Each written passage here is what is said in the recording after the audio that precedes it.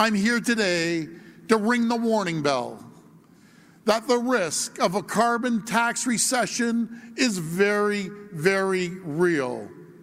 That's why when I say I'm prepared to fight the federal carbon tax with every tool at my disposal, I mean it.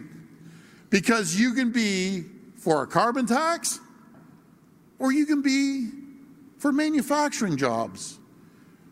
But you can't be for both.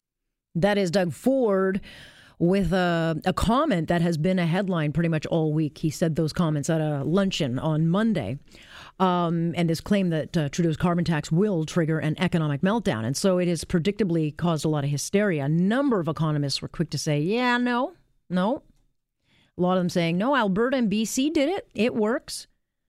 So who is right? I mean, for one thing, I think it depends on what we're talking about. I mean, first of all, when did we start fighting for taxes to become a thing? I mean, when in Canada did we start fighting, I want a tax? Because that's what it is. I know it's all about the planet, but it is a tax. But you have to consider, I think, the environment, because BC has had a carbon tax and revenue neutral for over a decade. A long time ago. Environment was much different. Now, Alberta brought one in 2 years ago. And so, look, the economy was tickety-boo. But we are in a much different situation. And bottom line, when you make things more expensive for people, certainly at a time when we know from reports in just the last week that as many as 46% of Canadians are now on the brink of bankruptcy, is it really such a reach to think that a new tax could be the breaking point? So I wanted to ask a guy with a much bigger brain than me, an economist who is one of the best in Canada. Jack Mintz, of course, the president fellow at the University of Calgary's School of Public Policy. He joins us now. Dr. Mintz, a lot is being made about these claims by the premier that a carbon tax will trigger an economic meltdown. And I'm not an economist, but I do know that Canadians are stretched thin. But a lot of economists are saying, no, that's just jumping the gun, and we're not seeing anything, that's right about that. Where are you on this issue? Well, first of all, you have to have a pretty high carbon tax, I think, to have a very significant impact on the economy. But I think I would argue quite strongly, actually, that the way that carbon taxes are being done right now in Canada at the provincial level, primarily, is that it does have economic impacts that are negative for the economy. And that's because a significant share of the taxes are paid by businesses. Mm-hmm. And there's no, unlike sales taxes, there's no border taxes or border carbon taxes. And so if businesses are faced with these higher costs in today's world economy, they can't shift it forward into higher export prices, and they have imports that are coming into the country that are tax-free in terms of the carbon tax, and so therefore they have to swallow the tax, and the only way they can swallow it is by cutting their costs, and that means potential layoffs or lower negotiated wages. It could mean lower, land rents that are paid to landlords and things like that. But it's basically what economists would say would be the immobile factors of production in the economy, the factors that can't move, out of the economy that bear the tax, and that's effectively what the carbon tax on businesses will do. A number of economists, are quick to point out, and a lot of, people, environmentalists and that, will point to Alberta and BC as examples of, it works. But I would hazard to say that they did this at different times. I mean, it's been 10 years since BC put it in. It was revenue neutral.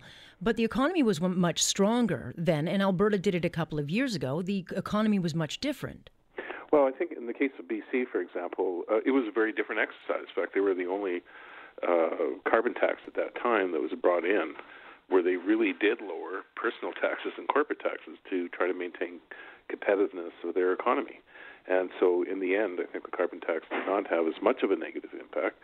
In fact, it did have in certain areas like cement industry and things like that, and the government actually had to make some adjustments in order to protect the cement industry. Otherwise, they were getting really hurt by Chinese competition. The case of Alberta, I think, is totally different. Businesses in Alberta have been subject to the additional tax, the carbon tax, as well as higher corporate taxes, except for small business. And they've also been facing higher minimum wages and other things. and the economy has been doing very poorly as a result. But I wouldn't attribute it entirely to the carbon tax, but and the other policies that are raising energy prices in Alberta. But I would argue that it has certainly not helped very much the province.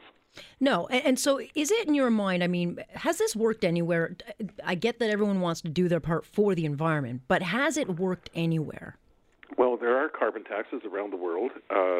Sweden has the highest one. It's close to $200, but they exempt all businesses that are in what's called the European Emissions Trading System. So there's a big swath of the industries that don't really pay it.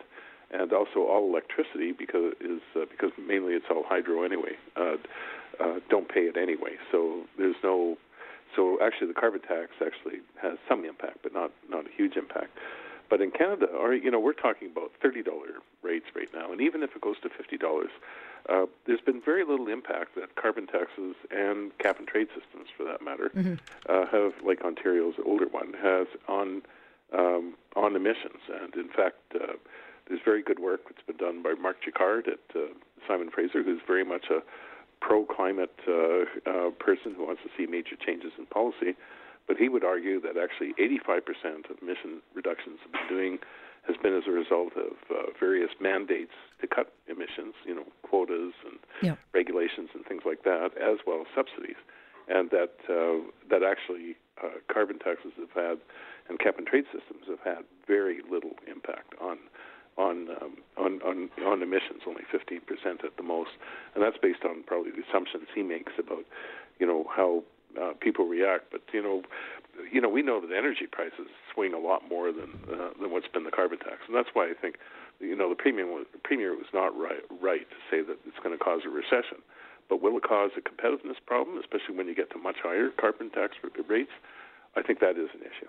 And it's also assuming that this doesn't move up. I mean, the United Nations and the Paris, Climate Accord that we agreed to, this non-binding thing that we are bound to now, their goal would be, I think you have to pay $5,000 a ton to actually bring down, levels throughout the world. That's a lot different than $20 or $30. I mean, we're assuming that the Liberals, wouldn't put this up again and again and again once elected for a second term.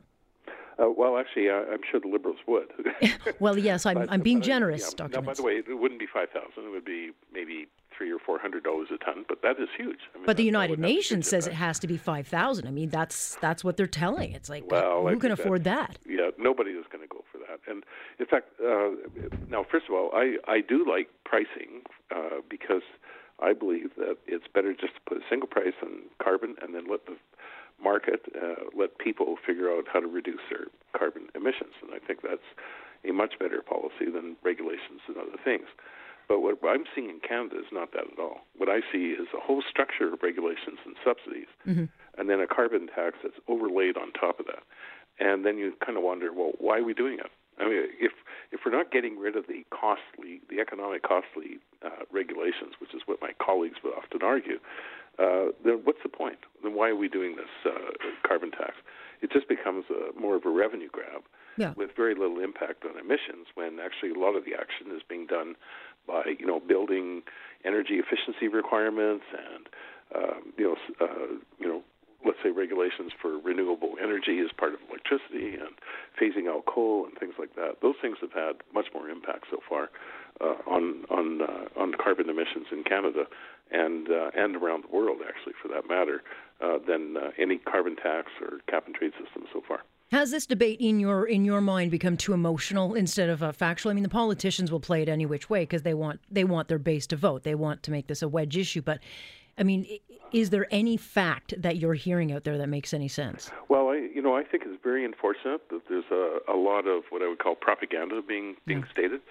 For example, today I saw a tweet by the Prime Minister's principal secretary saying that Gerald Butts, Gerald Butts saying that we're going to give all these rebates that are more than the cost of taxes of the carbon tax, and that's pure rubbish. It just can't happen. The government puts on a carbon tax. It's going to raise all sorts of prices, like heating prices and gasoline prices and things like that. It's going to cost households money.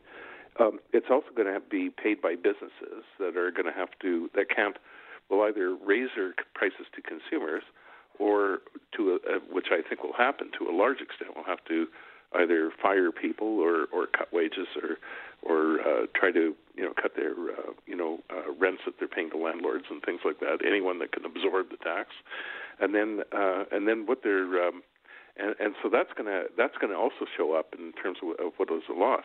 In the meantime, we have all this money that's being circulated because the government's putting on the tax, and then it's turning it around in rebates, and the rebates are going to not be as much as the tax because it's going to be administrative costs for sure to run the system. And so in the end, you have to ask the question, what's going to happen? But I'm going to tell you one thing. There will be a net loss to the economy. It's not, and especially the rebates do very little to generate more activity for the economy. All it does is just, put more income in the hands of households. Yes, it will, increase their consumption, but it doesn't really, it doesn't encourage them to work more. In fact, rebates are going to encourage people to work less. And so what we're doing actually is, I think, terrible policy. It's not like the BC carbon tax of 2007, which was much better designed at that time. And just before I let you go, we're hearing all these reports of late that, Canadians, 46% of Canadians are living about $200 away from total collapse. And so when I look at a tax like this, I think, okay, this is the kind of thing that could really hurt the middle class that a guy like Trudeau, says he champions. Well, yes and no. I mean, they will get the rebate back, so that will be somewhat of an offset. But part of that rebate is being paid by businesses that are not getting the rebate. Right. And so what happens is businesses have to absorb it in some way. And so in the end, households are going to be affected. And they're going to be affected by higher prices charged by businesses or by businesses saying, well, you know what, I got to cut back my people working here because, I got these new heating costs that I have to pay for and these new electricity costs. And so these are the things that are going to have to be considered by businesses. But in the end, businesses don't pay taxes. Canadians will pay taxes. People who are working and trying to make a living. And so as a result, there will be a negative impact in general. Yes, apparently. I never thought I'd see a day in this country, Dr. Mintz, that people fought to pay another tax, but apparently they are so willing to pay this one. We'll wait and see what happens. Thank you so much for joining us. I appreciate that. Okay, my pleasure. That is Dr. Jack Mintz with his view of how this thing will fall out. So some good insight there. This is Global News Radio.